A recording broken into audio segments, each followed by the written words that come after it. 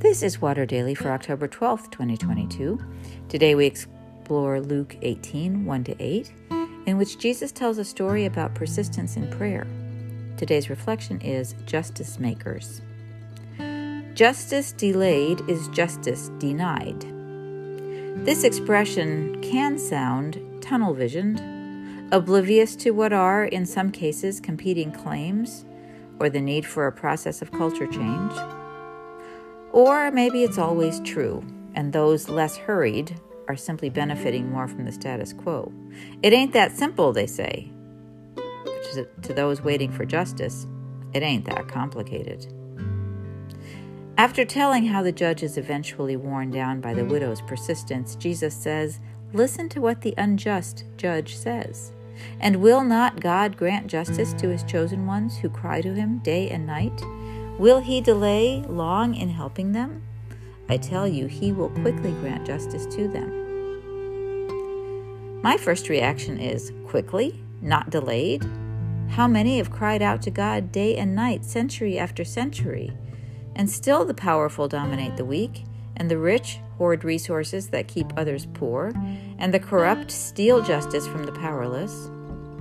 What are we to do with these words?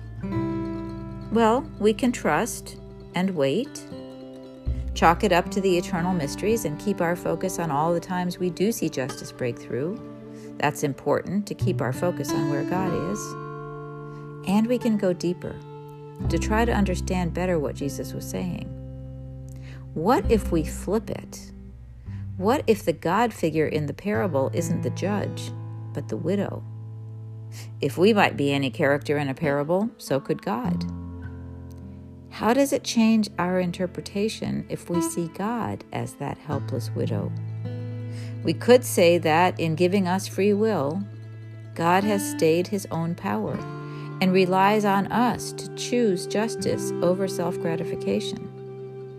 In the Bible, we see God over and over and over again asking his chosen ones to turn back to him, to righteousness and truth and integrity and justice. And over again in those stories, humankind refuses. What if God, persistent as that widow, is asking us to bring justice into being?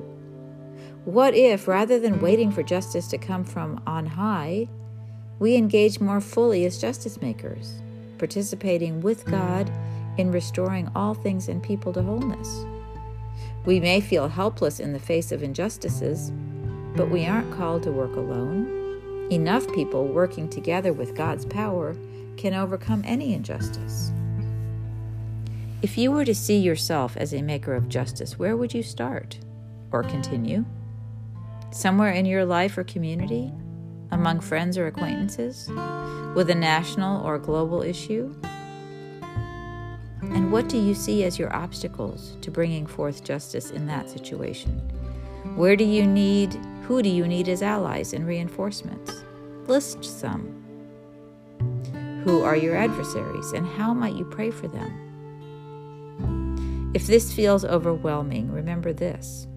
God has entrusted us with the ministry of peace and justice, and God has equipped us with gifts, colleagues, and the power of the Holy Spirit. With the power that made the universe working in us, we can bring about justice sooner, together.